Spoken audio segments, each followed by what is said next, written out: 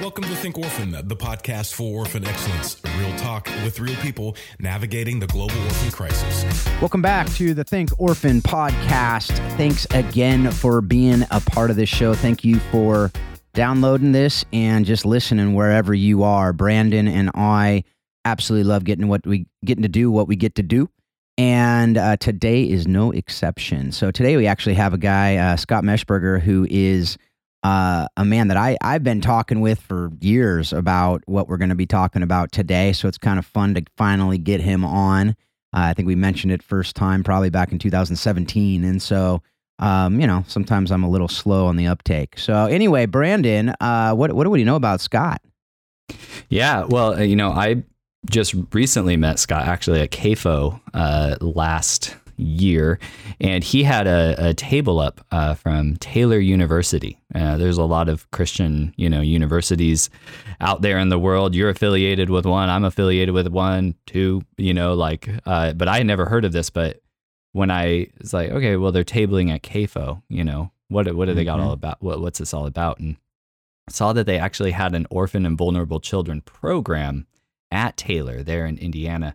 And thought, wow, that's pretty interesting. A whole major plus minor, in OVC. So thought, okay, this is a guy I want to talk to. I'd like to say professor to professor, but I'm an adjunct. There is a delineation there, but just so encouraged by the work that they're doing on the side of academia, and then also his personal study and expertise that we're going to dive into in this episode. But yeah, Scott is a new guy that I've gotten to connect with and just really grateful for the work.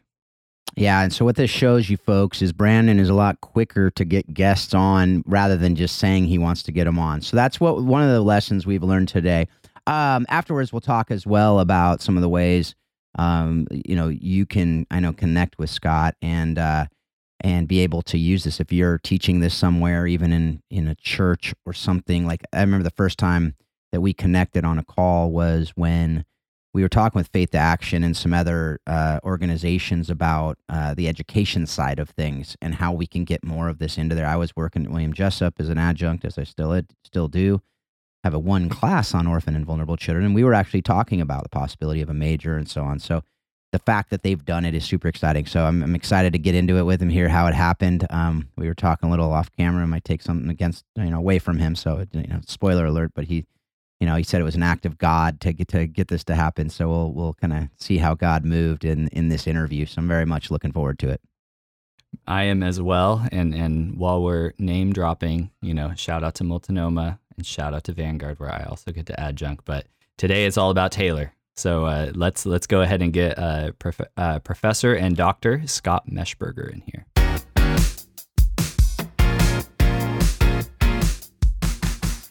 Well, Dr. Scott Meshberger, it is a pleasure and an honor to get you onto the Think Orphan podcast. How are you doing today? I'm doing well. It's a pleasure to be here. I'm excited to be a part of what you guys are doing. Well, thank you so much. We were just sharing in the intro a little bit about, how we came across your work and just following along with the OVC program that you've established at Taylor University.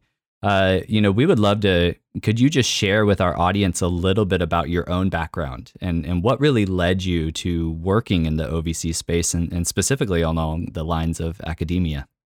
Yeah, sure. So my background, I'm actually trained as a counseling psychologist. So that was my training in more clinical work. I was a longtime professor of psychology here at Taylor.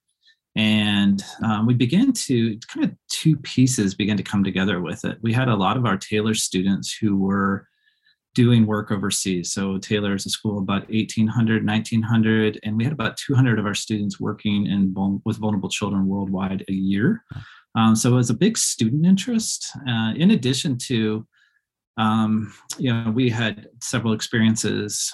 As a psychology professor, we were asked to come do consulting with institutional care facilities about things like attachment, behavioral issues, looking at discipline strategies, some trauma, although this was, 10, 15 years ago. So there wasn't as much conversation happening at that point, but certainly that was leading up to it as far as, working with these kids coming out of pretty tough situations.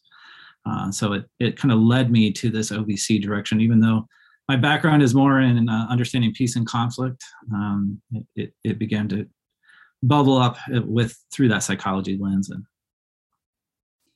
yeah, no, that's it's interesting because I was looking through some of your background and research and saw some of your affiliations there. This emphasis on peace building is really interesting. And I would just encourage our listeners. This was a conversation that we were having last season as well. Like, what happens to orphan and vulnerable children when conflict arises, and some of the conversations that we had last year on Think Orphan were about the situation in Myanmar, the situation in Ethiopia, the situation of internal, gang violence and stuff in El Salvador. These were some of the things that we were looking at because the overlay there is really significant. And I think your background, Dr. Meshberger, around, the peace and conflict, the OVC, and then also the psychological piece is really significant. So I also love hearing just how organic it was to actually start this very unique program. Yeah, it really came out. I mean, the students caught hold of it, administrators began to see, and Taylor is, we're 175 years old, celebrating our 175th anniversary. So we've got a long tradition of service internationally. So it's kind of in our DNA in some regard. So it was kind of, but it was very organic, just coming out of both who we were and what students were passionate about. Yeah, I remember, I couldn't remember exactly when the first time we talked was, but it was back several years ago anyway. And I was talking about in the intro, just that it was in the context of, hey, how can we get something like this going in the universities, and particularly the Christian universities was more than likely, but there were even a couple, secular universities that were on those calls. And so it was exciting to me to see that it's, going online even today and just reading up on it and seeing the major, minor, seeing how built out it actually is. We'll have that link on the show notes, folks. But how did it go from being this idea to being a major? Because there's so much that goes into that in academia. And I know a lot of folks out there, we're not going to get in the nitty gritty necessarily, but for a school to say yes to a major, one of the big things that I'm curious about is how you overcame how are you going to make money in a job after all this question that the people often ask when it comes to a major. So how did it go from being this kind of seed of, hey, there's some students here who are interested, to being where the school says, yes, this is something we're going to pour into? Yeah, absolutely. Obviously higher ed, you can reference that. It is a slow moving animal. It does not accept change as easily. And so, I was very fortunate to work in a psychology department that had a lot of support for some of the work we were doing. I have some really great colleagues that were helped establish both as a course, and then it built into the academic minor. And so it was a very gradual process as we were going along. And certainly there's obstacles, as going through with developing a curriculum. I felt a lot of pressure designing a curriculum that doesn't exist anywhere. And so, in higher ed, we like to model on other departments and what other people are doing. And this didn't really fit in any particular category. And so trying to get stakeholders buy-in from a lot of different departments, and even with a major, we think about it as almost a problem-based education. So as I describe it to parents, I say this is invert the way you think about education. So generally we think about education, you're going to study specific disciplines. So come in psychology, social work, public health, education. And what I try to explain to students is invert that. Instead, we're saying, we're passionate about this problem. Vulnerable children worldwide, whether it be refugees, adoption, foster care, trafficking. We're passionate about this issue. Let's design a curriculum and invert it. So students who are coming in really passionate about this, let's build a curriculum out that helps them see the breadth of the issue. We're a liberal arts college, so it gives them that breadth of knowledge with some specific tools, such as a philanthropy course or a monitoring evaluation course or some policy courses that allow for them to kind of insert the workforce and give them some distinctives as well. And so even as I, Taylor's not cheap, higher ed's not cheap these days. What is that job that we see students in, and what are they going to be doing? And so that balance of helping capture that calling, that passion that they have with the problem-based education, but then also blending in some particular skill sets that might lead to some marketable skills. And we put together an advisory group. You see Susan's Hillis on some of the work I've done. And so she, along with Beth Guggenberger and many others, have been kind of connected to giving feedback, talking about these things, and kind of making sure that we're kind of in line with where the field is heading and what our students can be doing. But at the end of the day, we're a liberal arts college, and we believe in the breadth of knowledge, Christian liberal arts college that trains students to connect their vocation and their calling with these academic disciplines. So. Yeah, I love that. And I think too, the idea of in being, kind of like Brandon, I'm adjunct and so I'm able to just kind of get a taste of the academia, which I think is good enough for me right now. But I love what I love hearing, and it's funny. Ironically, I think most of these kids will probably be more ready for the world than other students who are specializing in one area. I think our world is getting to be where knowing a lot about a lot of different things, where then you can hone in on what you need at any given time is really where a lot of, and I think quite frankly, like you said, problem solving and to figure out a problem and how do we solve this problem, and to realize there's nuances, and it's not like, especially in this area, that's one of the things I talk to my class about when I teach, it's one class, orphan and vulnerable children. I love this as a whole major, but these are nuanced. There's no one thing, right? So what would you, how are you guys doing? I know you are, because I've seen what you're doing and I've talked with you about it, but how are you taking it and saying, okay, it's nuanced and there is a theory practice gap. How can we learn to bridge that gap as much as we can? And what does that bridging actually look like as you're teaching it? Yeah, that's a great question. And, I think, as I approach it within the courses that we teach, and then also the major, for students, our incoming, generally 18, 19, 20-year-olds, as they're coming in, they want to rush to what's the intervention stage. They want to make a difference. They want to change the world. They want to, and that's amazing. And that passion and that desire to move towards that, what we call intervention. And so, I think taking that step back, and we walk through with the students quite a bit and try to connect it to the theory. And so we talk about understanding theories, understanding theory of attachment, child development, but also things like social ecological theory, going back to scripture and looking to see, how does this inform how we think about some of these things? And so, we think about the kind of theoretical pieces. What do we know? Moving to the assessment piece of what do we see then as we're looking on the ground, and then how are we conceptualizing, blending the theory with what we're seeing before we even get to the intervention stage. And I think what's happened, we talk about ethics quite a bit, and we have them read a lot of kind of short-term missions or some of the stuff Faith to Action puts out, and a lot of great stuff going on out there with Rethink Orphanages and a lot of those conversations that are emerging. And so when we talk about ethics, part of the problem is we're moving towards interventions without really having those first few stages of understanding the theory. What do we know? What are we seeing? And a lot of the cultural baggage and bias that could go into that, moving to conceptualization. And then do our interventions even match our conceptualizations? And I think that whole process for students to go through it, it gives them a much more robust way before they even get to the intervention strategy. And they're kind of chomping at the bit, I think, to get out and do something by the time we've talked a lot about theory and assessment and some of those pieces. So, yeah, and I think the students are chomping on the bit to get out there when they're 12 nowadays. It's because of the social media, and because of what they're seeing, and it's this idea of I want to go do. And one of my early Think Orphan interviews was Jeff Sandifer, and he's kind of a disruptor in the world of education. One of the things he talked about is we need to teach more today on how to be and how to do than just learning stuff, right? And learning to know is kind of what he talked about, because we have Google, because we have these different things. Now, obviously, we need to learn the know part too, to know how to learn and how to discern and all those things.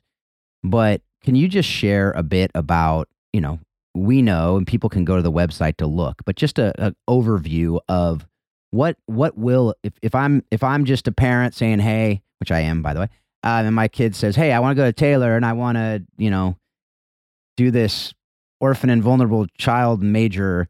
What would I hear from you if I called you and said, hey, Scott, like, why in the world would I send my kid and pay this kind of money to go to this school? What will my kid get? I mean, you mentioned a little bit, but what are the specifics about the theory, the practice that they're actually doing? And then also, you talk about in the, at least on the website, that this is not really the end all be all, that you want them to double major or maybe have a minor with it as well, to maybe have some of the more traditional things too. Because we can speak to all that. It's kind of a lot in that question, but hopefully you could follow that.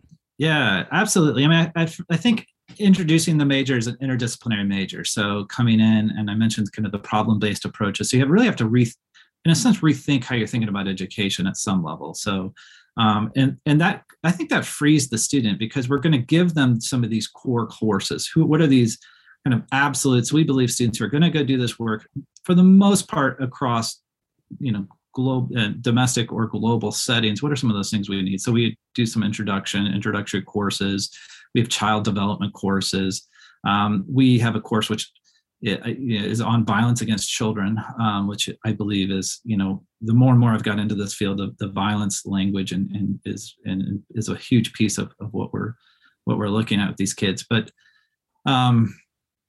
moving into some technical skills like monitoring and evaluation, like the philanthropy and grant writing. And then from there, with that core, we really ask students to explore and say, if we think about this connects to so many other disciplines, so many other areas. So we have a film and media major who's also OVC, and she's looking at, we're trying to get her lined up with a practicum to go do some video work with unaccompanied minors in Greece this summer. We've had students who are, doing psychology and OVC, and they're interested in doing more counseling, trauma-based work. Students who are, connected to, we've had students do sign language and kind of design their own concentration, and they're off doing work with various settings that they're able to use sign language with vulnerable kids. And so we see this permeating every area of every discipline. And so it allows, and we're encouraging students to think about this in a complementary way. This is not a standalone discipline. This is a problem that we're trying to solve. Mm-hmm. And for each student to come in and begin to combine us with what they're good at, what they're passionate about. But at the end of the day, they really want to serve a world in need. And so we're trying to introduce them to those concepts. I think it gives them the freedom too, because so many of our students are coming in and they can list 5 different things they want to do. And so it allows them kind of that freedom to explore that, what they're good at, where do they see themselves heading. And then ultimately we have 2 practicums. We have them do a practicum international, global practicum, and then also domestic practicum. And so been a little tricky with COVID these days, but yeah, that's fantastic, man. So encouraging to see how it's grown over the years. Yeah. And I would just say, like, it's funny because I remember when I was in undergrad and I was studying to become a teacher because I knew I wanted to work with kids, and it was a whole other story, but I was about a year left and felt God telling me to go run an orphanage in Africa and actually went into that. And 2.5 years into that, realized, it'd be better if we got these kids into family, that was its whole other journey, and I ended up being there for 8 years. But I think, like, what would have been a valuable undergraduate degree for me? Because I got a liberal studies degree from a Christian liberal arts college. I thought I was going to become a teacher, but I was in California, never went back and got credentialed because all of a sudden I was going to be a missionary in East Africa and work with OVC and all of this.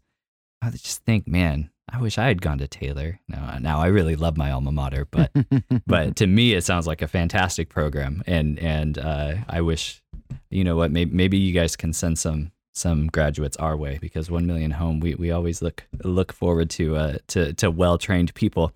But one of the things from your specific background, Scott, is around violence against children and peace building. Now, as we were preparing for this interview, we were privileged to take a look at the table of contents of a book that you have releasing later this year.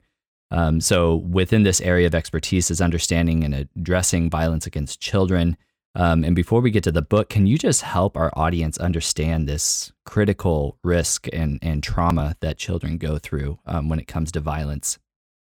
For sure. It's really been interesting, this journey that I've been on, just to kind of set the book up a little bit, because a lot of my background, my initial interest was in psychology, was actually on conflict, looking at forgiveness, reconciliation. My dissertation was in Northern Ireland. I'd done a series of studies in kind of different places all over the world.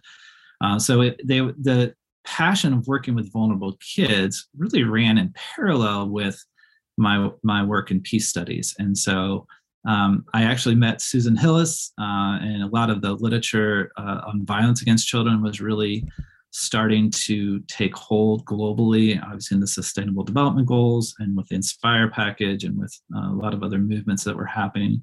And as I worked more in this space, it really allowed me to bridge some of these pieces in my parallel paths together, which was really satisfying.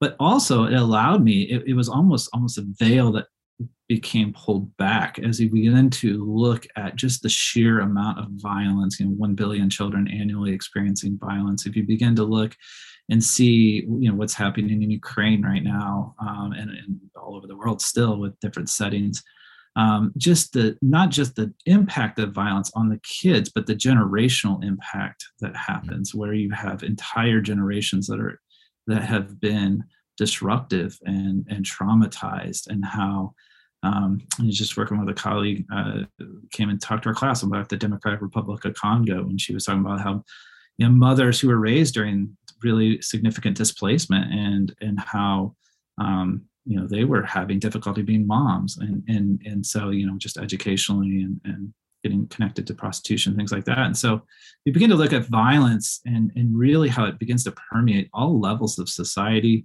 It knows no bounds, and it becomes more and more connected to, I think, a lot of these conversations with kids entering the system and institutional care, getting connected to trafficking and child soldiers. I mean, it's just kind of everywhere as we begin to look at it. And it's an important place for, I think, a lot of researchers to begin to bring together and to analyze. And so for this, it was me bringing my different worlds together with OVC, and then bringing in the psychological community. A lot of great researchers are doing work that they wouldn't necessarily always think in these ways of linking together, and begin to develop more of a robust response from the psychological community on violence against children.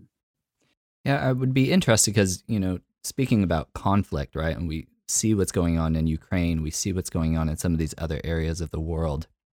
And that's a significantly violent environment, right? And at the same time, we can just look at societies that aren't in such turmoil, and we can think through adverse childhood experiences, right? And a couple of those, like on that, 10-point scale or whatever you want to say, there's violence against the mother, there's abuse against the child, right? These different forms of violence.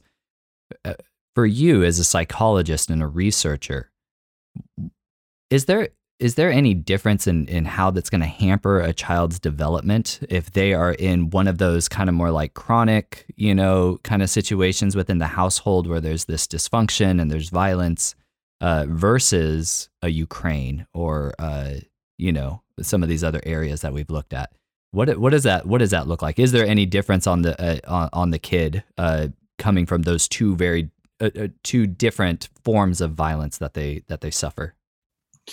Yeah, the amazing thing about working with kids in this space is they're amazingly resilient sometimes. I mean, they can be in the face of really intense situations and do well. But in general, as you think about things that are settings that tend to be more chronic, tend to be connected to some more negative outcomes.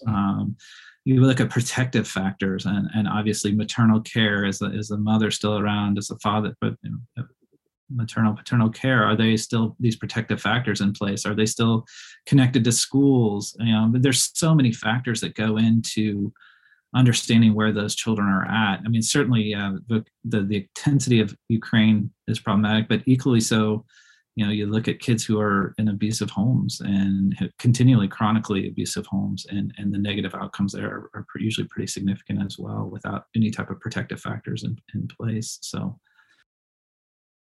go ahead.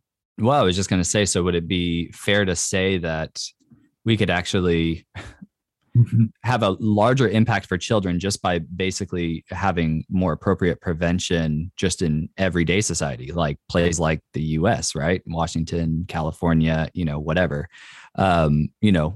Is it safe to say that that we have more of an opportunity just kind of with everyday type of situations? Absolutely. Yeah. I mean, there's so much violence everywhere. And it knows no boundaries. And yeah, I mean, just within our own communities, within families within our own communities, beginning to not just see what's happening in Ukraine, but also recognize what's happening outside our front door, and looking at, and it's so hidden oftentimes.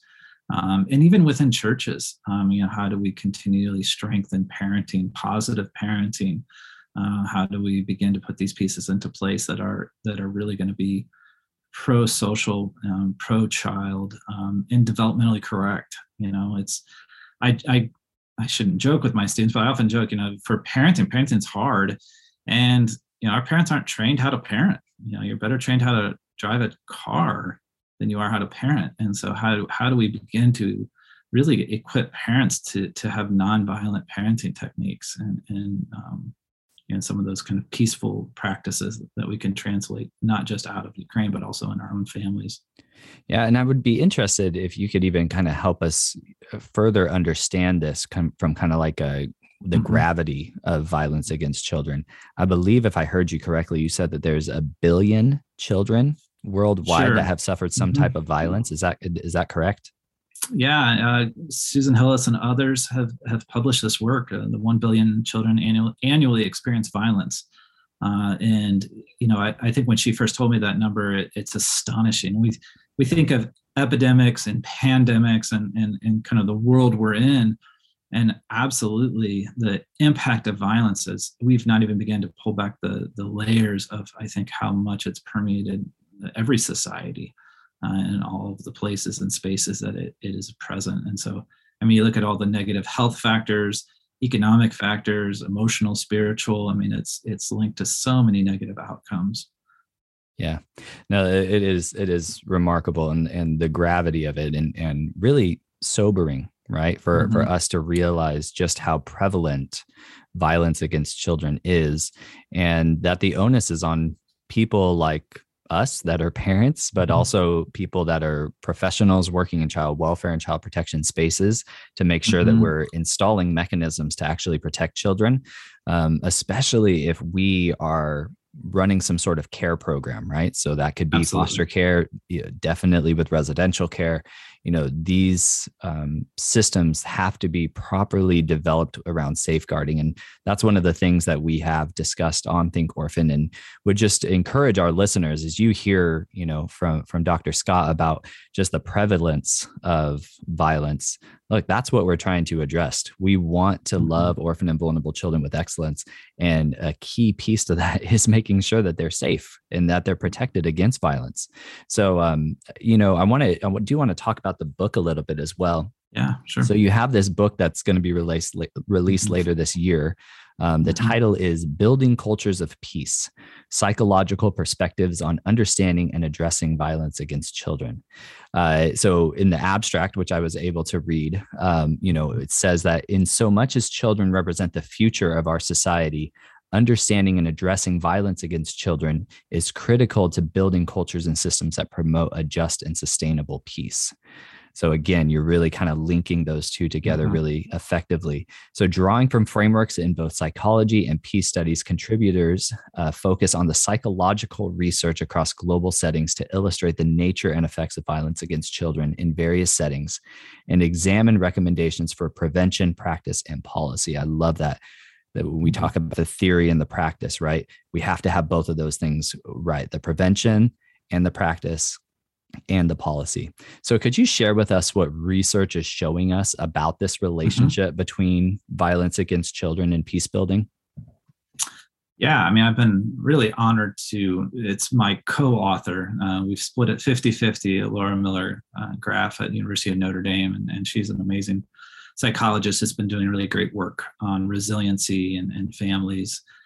And so we had an opportunity. I was a visiting research fellow at the University of Notre Dame, and we'd worked quite a bit within the American Psychological Association with some of its peace psychology and peace studies components. And she's at the Kroc Institute for Peace Studies, which was the premier peace studies institute up at Notre Dame. And so as we begin to think about it and look about it, how can we bring together a lot of these worlds in both in psychology and peace studies? How can we get some really leading researchers who are doing really amazing work and try to begin to formulate? And we view this as a step in this direction. I'd love to say we fully linked research and theory with practice, and that's complicated.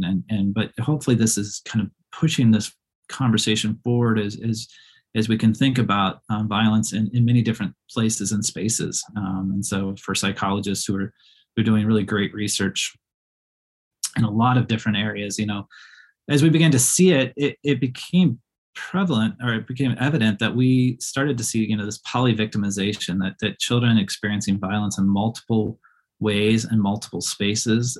We begin to start to see, kind of these intersectional approaches where a lot of different overlays that were impacting these kids.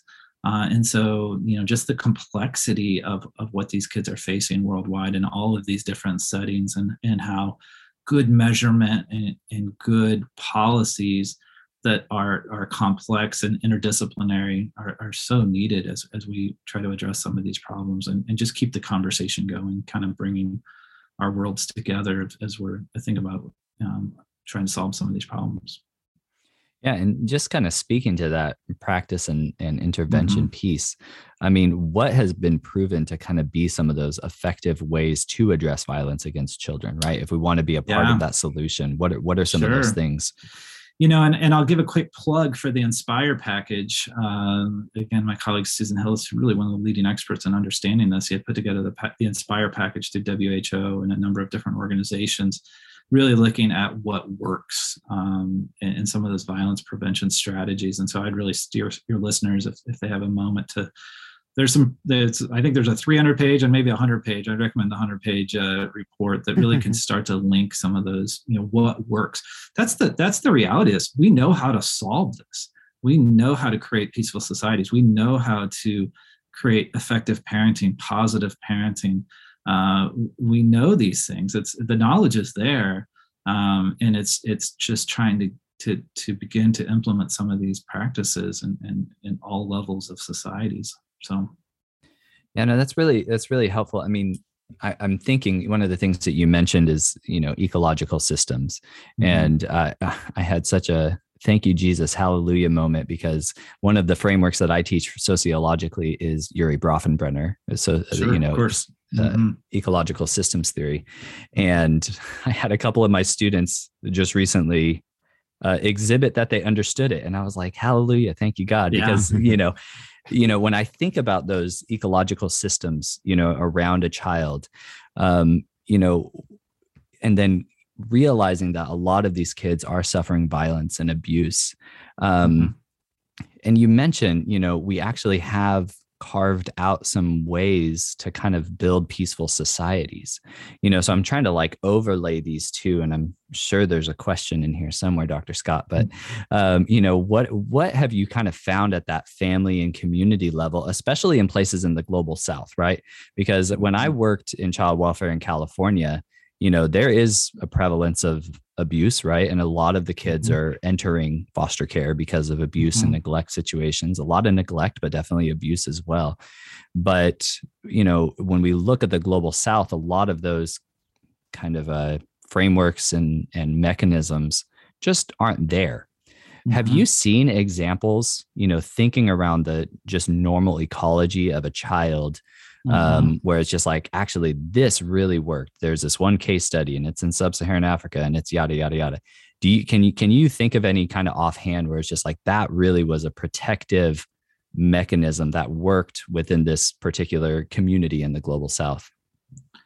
Yeah, I mean, one of our co-authors, Neil Boothby, has done some of these accelerated educational programmings and throughout different countries and kind of Central Africa, East Africa.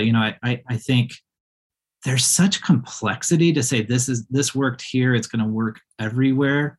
As you look at some of these intervention strategies, a lot are through education.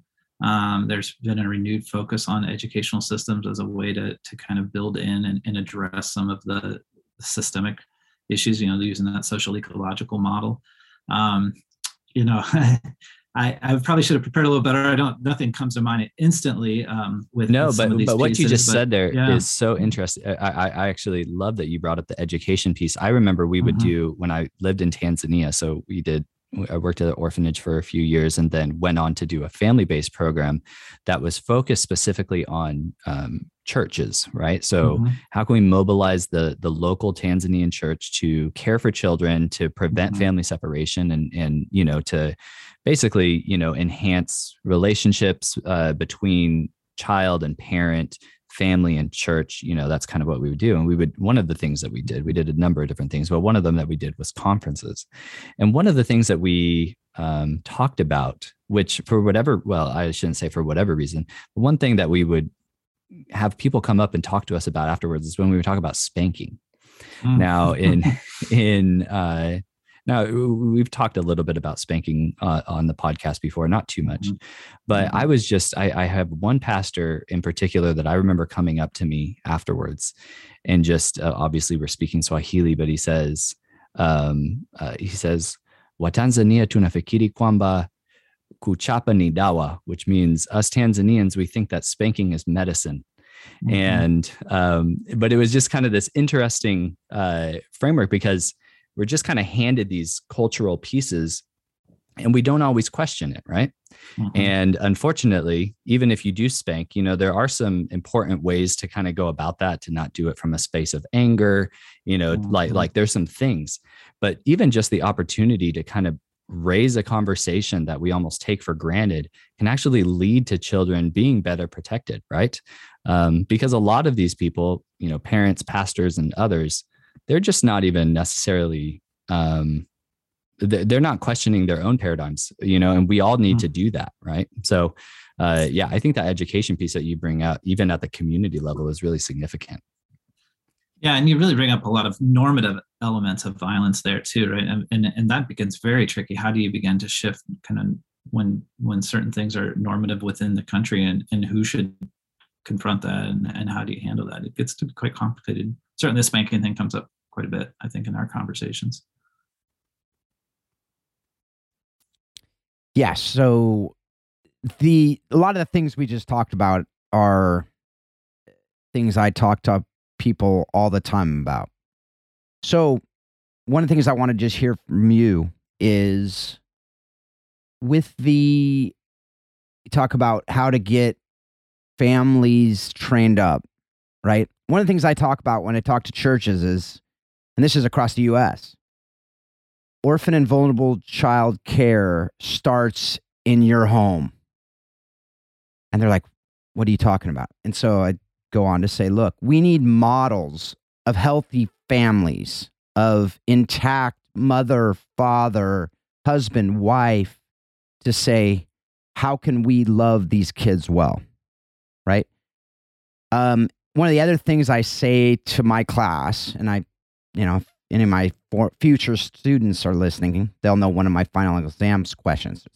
So it's basically, if we could train up males to be godly men, we could alleviate most of the orphan crisis around the world. Agree or disagree? Why or why not? What would you say about those couple things? Just curious. Yeah, what you're bringing up is really family strengthening, and kind of connect what you were saying with some of the stuff that Brandon was saying earlier, is understanding and identifying what is actually the problem. And at the end of the day, there has been a breakdown of families, and the family structure, is being disruptive, whether it's through violence, whether it's through whatever's happening, war, conflict, etc. cultural pieces. And so as what I love what you're talking about is at the end of the day, and my students say, we want to go hold babies or we want to go do these things, but how'd that baby get there? How are these systems contributing to how these children are entering the system? And we can't adopt our way out. We can't foster our way out. At the end of the day, the numbers are too large. There's too many.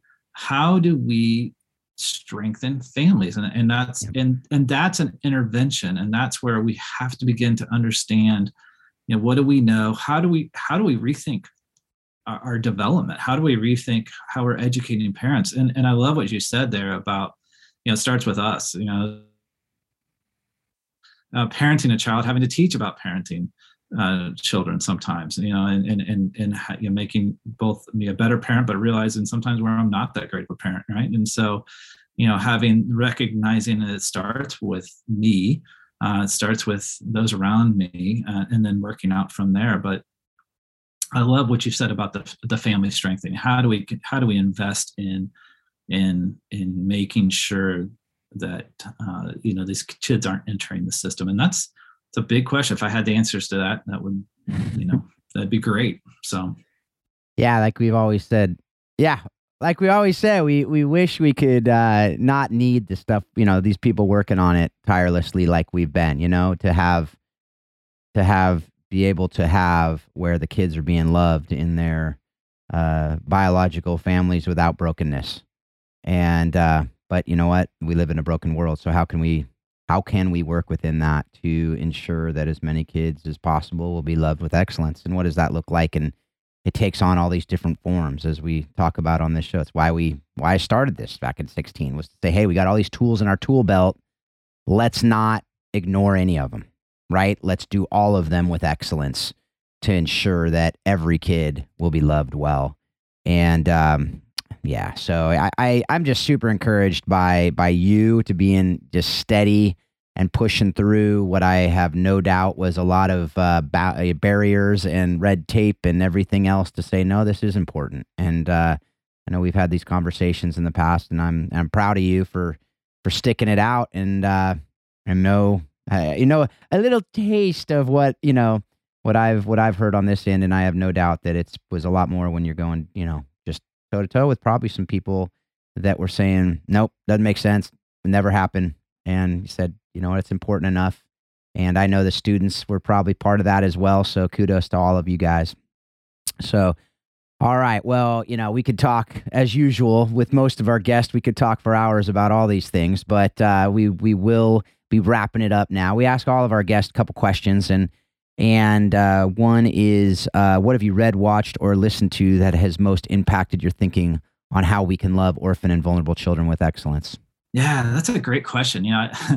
I've gone back to, there's a book called The Whole Brain Child. It's about 10 years old. And I know it's a classic and it's been really popular. I've returned to it a little bit. I've been on this kick with understanding the importance of play as a solution to some of these things. I'm championing that every chance I get of understanding the role of play, the importance of play, particularly when we talk about violence, pro-social, nonviolent play for children. And so as I've gone back to that book again, and just looking at a lot of the good parenting strategies that come through and a lot of their work and applying it, and particularly in the area of play. Yeah. You said that I'd be surprised right now if Karen Hutchinson, one of my former co-hosts on the podcast, if her ears are ringing at this point, because she, Dan Siegel is her hero in the clinical psychology world. And so just shout out to Karen. If you're listening to this, there you go. It's Dan Siegel, Whole Brain Child is not forgotten here. That's a fantastic book. And I mean, pretty much everything he's written. Yeah. Yep. And I think I forget the co-author's name. What do you remember it, Brandon? She always gets forgotten. Maybe Bryson. Yeah. Tina Bryson. Yeah, that's it. So anyway, not to forget Tina, because I'm sure she poured her heart and soul out into that book too. So, all right. And I'm thinking of my co-author, Keith McFarland, where he doesn't care if I ever talk about him, but I'm going to, talk about him now anyway. All right. So Last question. What person has most impacted your thinking on how we can love orphan and vulnerable children with excellence? Yeah, I was just with Susan Hillis and Beth Guckenberger this last fall, and they continually speak in different ways, and I love how their strengths and they're both on our advisory board, and they continue to speak to me, encourage me, and many others. But really watching, particularly the work that Susan does and move between the sectors that she does. I mean, all my students, when they meet with her, they say they want to be Susan Hillis when they grow up. And I say, I want to be Susan Hillis when I grow up. And so, she's amazing, and she continues to impact me pretty meaningfully. And so she graciously agreed to write the preface for our book, and she's just wonderful. So. Absolutely. And that is another guest that, Brandon got on soon after he came on board, that I've been talking with for years, and I just told our audience before this interview that Brandon pulls the trigger quicker on guests than I do, as with you as well, since we've talked about it in the past, and with Susan was another one, and so we recently had her on. We'll link to that in the show notes as well. Fantastic woman who's doing amazing things, and we have no doubt will continue to until either she's forced not to or God takes her home. So no question about that. So thank you, Scott, for all you're doing. Thank you for just, training up the minds and hearts of the young adults who are going to be the future leaders, and hopefully doing this podcast in 20 years. That's right. Well, I assigned your podcast for one of my classes, so they'll be all excited that fantastic to go back and watch some of these things. So thanks for all your work, guys. I appreciate it. Yep. You too, brother. All right. All the best.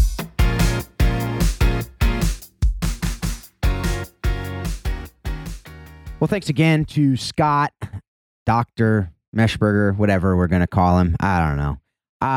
But what a great dude. I've always really enjoyed my conversations with him, and just he's just so mellow, like just being able to just kind of stay the course, which I think is what it's taken, right? To just be patient and to know academia, to be able to stay the course on that, and also just in the research that he's done, and be able to work with Susan and Beth and some of these other people. And we've never had Beth on. I don't think we've had Todd. We never had Beth.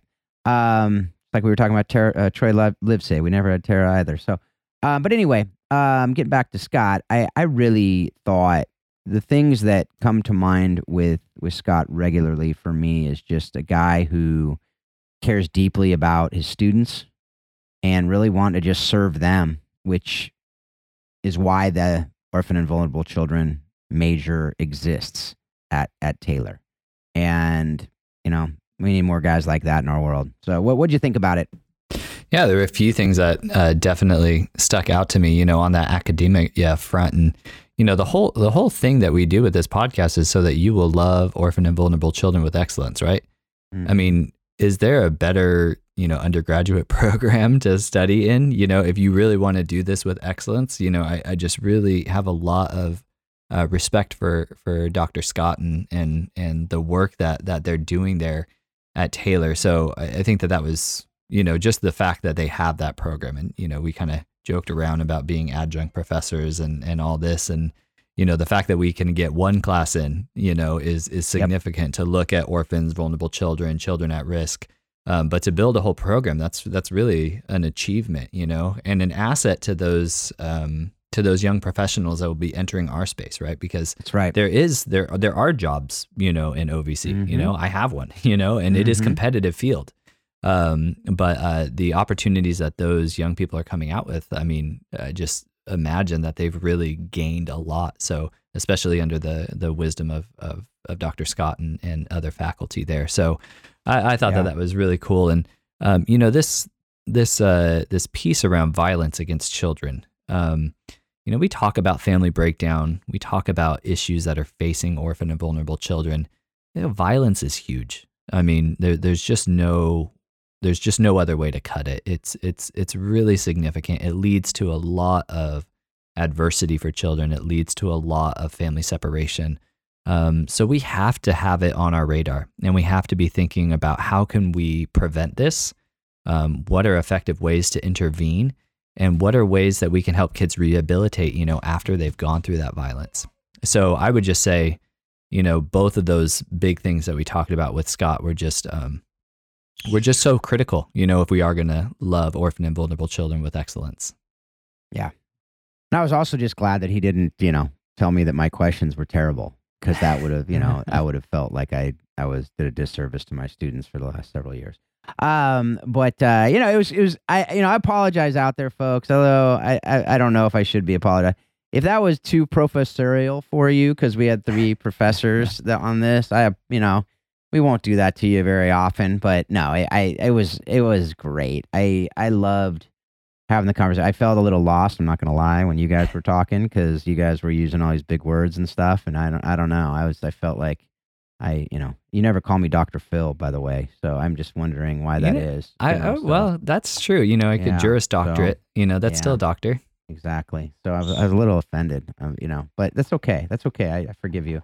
Actually, I don't call me Dr. Phil. Please don't call me Dr. Phil. I have students that keep calling me Dr. Stiver, and I have to tell them I don't have my doctorate. I'm just a master. I'm just a master. Master Stiver works. Professor Stiver. Yeah. So, but it's a pleasure to have men like Scott teaching our kids. If Taylor wasn't in Indiana, I have a feeling a couple of my kids would probably be wanting to go there. For not necessarily for that, but I think it's a great school, and it's funny because, like you said, there are jobs in OVC, and if you were looking for someone and they had that degree, you'd hire them in a second. Yeah. Right? I mean, you would, assuming Scott gave him a recommendation, which I'm sure he would, right? If they're getting out of there, especially since they say, hey, all that stuff he's talking about, grant writing, all these, I want to go take this major. I got to learn stuff that I can do in this space, doing the fundraising courses, nonprofit management, all these things that you can major in any of those things, but then you're pigeonholed, or not pigeonholed, but you don't have expertise in any one area. This gives you all that breadth and focus in an area that if you want to do that, man, that'd be amazing. I mean, I like you said, the amount of work it took to just get a class that got credit in a major was like this Herculean task at Jessup. And I was talking with them in 16 about, hey, I think it'd be well worth having a major here, because especially if you're the only one doing it, man, that seems to be why wouldn't you do that? People would come to your school for that. And I bet I have no doubt people are going to Taylor for this.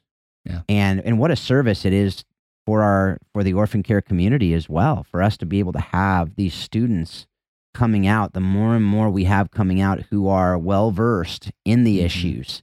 As he said, he's using this podcast, which is super encouraging to us. I know that this is being used in that way, and it actually is a service to be able to help others, think about these issues, which is why we do what we do here, right? But to be able to do that and to hear that it's working, that's the other cool part about it, right? That it's not just this theory we think it would work, it'd be great, just do it. But it's working, and these students are getting the practical. They're getting to be able to bridge that theory practice gap and to have new ideas coming in from these very passionate students, that they're getting the reality of it too, that they're not just going in guns a-blazing saying, hey, let's fix everything and we got all the answers. No, I think they're taught up in the nuances of this work that we all know if we've been doing it for 10 minutes, that they're well versed in it. And so, yeah, I absolutely love this conversation. But Brandon, I know you have a recommendation for us that you're going to give our audience that somewhat relates to this interview we just did. Yeah, well, one of the things that he mentioned, and I kind of jumped in on it a little bit later in the conversation with Dr. Scott, was the ecology systems theory, right? So, so my recommendation, this is a really, when we talk about theory and practice, there is this ecological systems theory, which is by a guy named Urie Bronfenbrenner. He's a sociologist from long ago. I can't remember, several decades ago. But he wrote a book called The Ecology of Human Development. Now, the book is thick. I'm not saying like go and read the entire book. But when we talk about this gap between theory and practice, this is a theory that as a practitioner, I have found to be very useful. And for those that are interested in providing social work or even looking at family strengthening, like what can we do as far as interventions, what types of services are gonna be helpful in the community, the ecological systems theory by Urie Bronfenbrenner is really something worth looking at. And so I was encouraged when I heard Dr. Meshberger mention that. It was a theory that was introduced to me by Dr. Greg Birch, another former guest on the podcast and my mentor. So I would definitely recommend, if you have an interest in social work, if you have an interest in family strengthening or community development, this is one of those theories that is readily applicable. And it's something that I teach my students in. So the book is The Ecology of Human Development by Urie Bronfenbrenner. If you don't read the whole book, just go on YouTube and just have somebody explain it to you on YouTube. Honestly, I mean, it is a helpful theory that can help you kind of figure out how to do family strengthening better, how to do community services better, and really be able to analyze the risk factors that a vulnerable child might be going through. So that would be my recommendation. It's a little more academic, but yeah. Hey, we had Dr. Meshberger on here, so you have to give him some, a little bit. Look, it's a professor. Brandon. It's Professor Tuesday. You know what, folks? If you're a Brandon Stiver groupie, which I'm sure we have him out there, the last time Brandon was on as a guest, he had another professorial recommendation on systems theory. So I'm pretty sure it was his last episode. That was Systems Thinking for Social Change by Peter Stroh. That is a very good book as well. Yes, it's different. One's looking at human ecology, the other's looking at like big macro systems. But systems theory is all the rage right now. So there you go. So if you followed Brandon on those recommendations, consider yourself a master's level understanding of these different big things. Don't be scared by the lingo. These are fantastic, very important things for us to learn if we're involved in cross-cultural work, if we're involved in work with nuance, like we've been talking about. It's basically what we talk about when we say everything is interconnected. That's this idea of systems theory. Things are interconnected. That's the kind of 5th grade level understanding of these things. I remember when Rebecca Knepp was at World Without Orphans Forum in Thailand a few years ago, and she did a talk at 8:30 at night on systems theory, and I was geeking out on it. I loved it, but I think she lost 98% of the room because she's just really smart on top of it. Brilliant. And she has the Australian accent that, it's just fantastic. So anyway, and she talks really fast.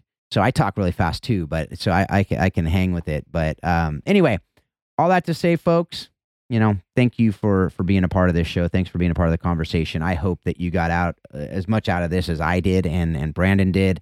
And as always, Brandon and I hope that you're taking everything that you're learning from this show and the different resources we're giving you, and you're using it all to help you to love orphan and vulnerable children better and better each and every day. Thanks a lot. Have a great week. We hope you've enjoyed today's Think Orphan podcast. For all the information in this week's podcast, please visit us at thinkorphan.com. You too can be part of the conversation. Send your questions to info@thinkorphan.com or join us on the Think Orphan Facebook page. Thanks for listening, and we hope you'll join us again on the next edition of Think Orphan.